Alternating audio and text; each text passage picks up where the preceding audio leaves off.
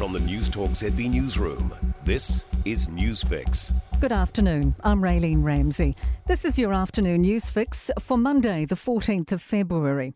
In this update, our Omicron outbreak is picking up pace.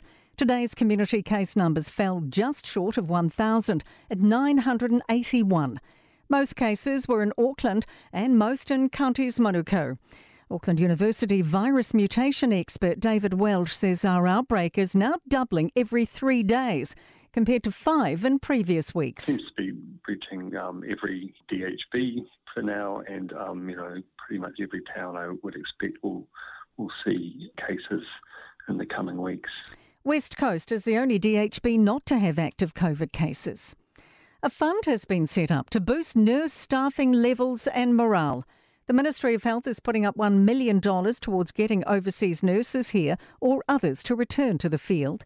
Up to 200 nurses can get the funding to get up to $5,000 for costs such as training courses and childcare.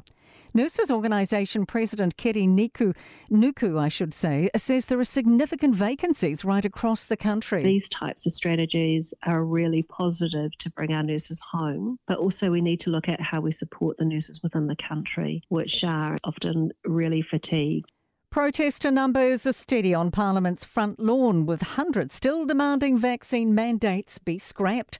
The group's been camped out since last Tuesday and are completely occupying Molesworth Street. Jack Crossland is there. The speeches have now finished and the protest has resumed its festival concert-like feel. People swaying from side to side, clinging to their signs and dancing to the music. Looking across the group, children can be seen everywhere, dangling their legs over the barricades, looking out of place. Organisers have been pleading with the crowd this afternoon to stay calm, to not abuse or threaten anyone, and to remember why they're here. A psychologist says children caught up in the protests are in an uncertain place. Victoria University psychologist Dougal Sutherland says kids will enjoy the party atmosphere, but that can change in an instant. For there to be a lot of tension in the air and even for there to be violence or aggression or force used, and that would become very quickly a very scary place for kids to be. It may be Valentine's Day, but BNZ is reminding us not all love is genuine. The bank is asking people to be cautious of relationship scams targeting vulnerable people by offering what seems like genuine companionship while manipulating victims into giving money. Head of Financial Crime, Ashley Kai Fong, says red flags include being asked for financial assistance soon in a relationship. So it's really about the urgency of what's being asked and the trust that's been built up over a short period of time. In sport headlines, the Los Angeles Rams have won edition 56 of the Super Bowl in front of their home fans, beating the Cincinnati Bengals at 23-20 in the big dance.